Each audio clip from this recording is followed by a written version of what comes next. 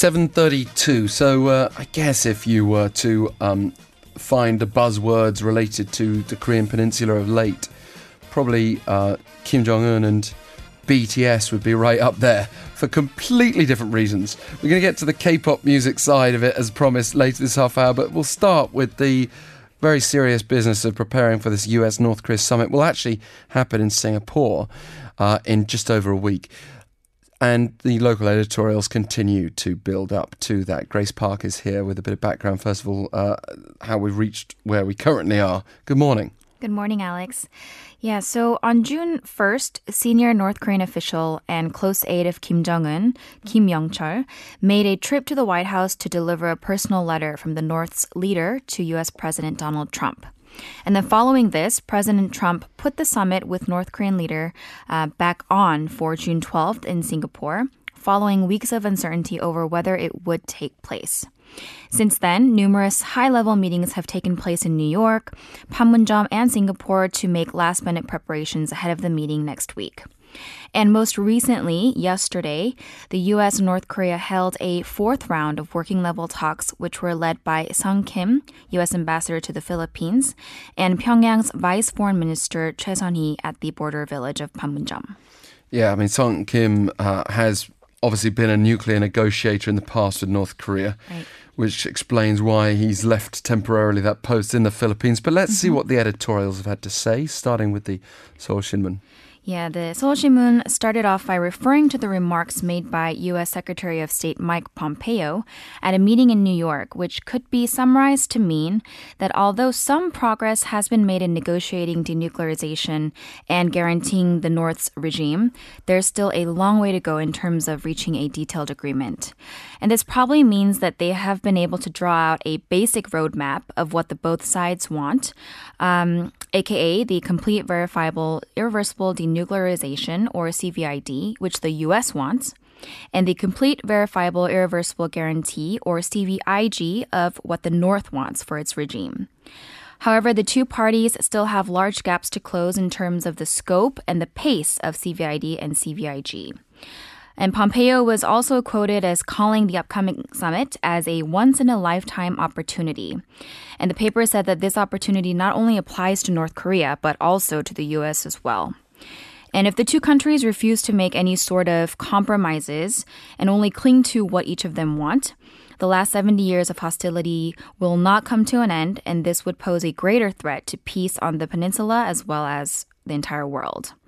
And the Seoul Shinmun concluded by highlighting the importance of the upcoming summit in establishing a solid foundation upon which denuclearization and the guarantee of the North's regime is carried out, and said that a detailed time schedule needs to be agreed upon by both of the parties to ensure that there's no change in plans, even if the process goes beyond President Trump's term in office. Right, so we've also got Yonhap News weighing in on the same issue.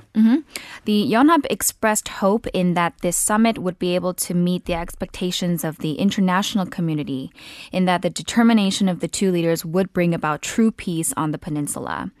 And the Yonhap stressed the importance of a declaration to the end of war between the two Koreas, saying that although this declaration would not necessarily be legally binding in terms of international law, it would be meaningful because it would start the engine of the process of allowing peace to take root on the peninsula. And the paper pointed out that an absolute requirement in this peace regime building process would be the cooperation of neighboring countries in the Northeast Asian region, like China and Japan. And it said that a new order in the region would be impossible to implement without participation from these countries. And racing on to a further view, the Segeilbo, a different perspective. Yeah, the Segeilbo offered another perspective in saying that the ultimate deciding factor in whether the summit would be successful or not is the North's commitment to denuclearization. It projected the possibility of a future of mutual prosperity and the guarantee of the North's regime as long as the North goes through with its promise to denuclearize. And that South Korea, the U.S., and the international community as a whole has always been ready for the North to take this step.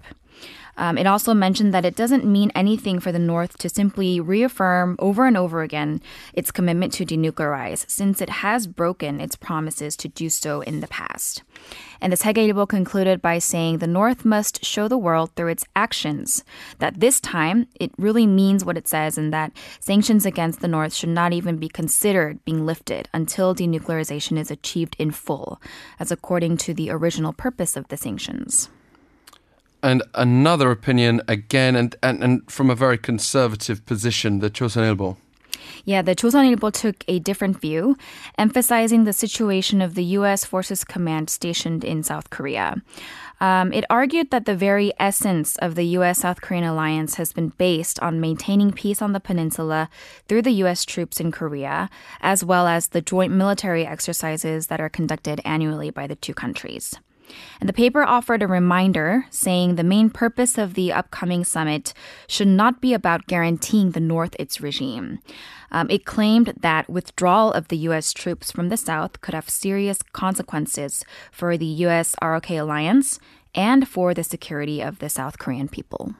Well, for now, Grace, thank you for joining us today. Good to have you here in the studio. Thank you, Alex. Grace Park with our different view today. We will be returning to this general subject in far more detail after 8 a.m. this morning, so stay with us.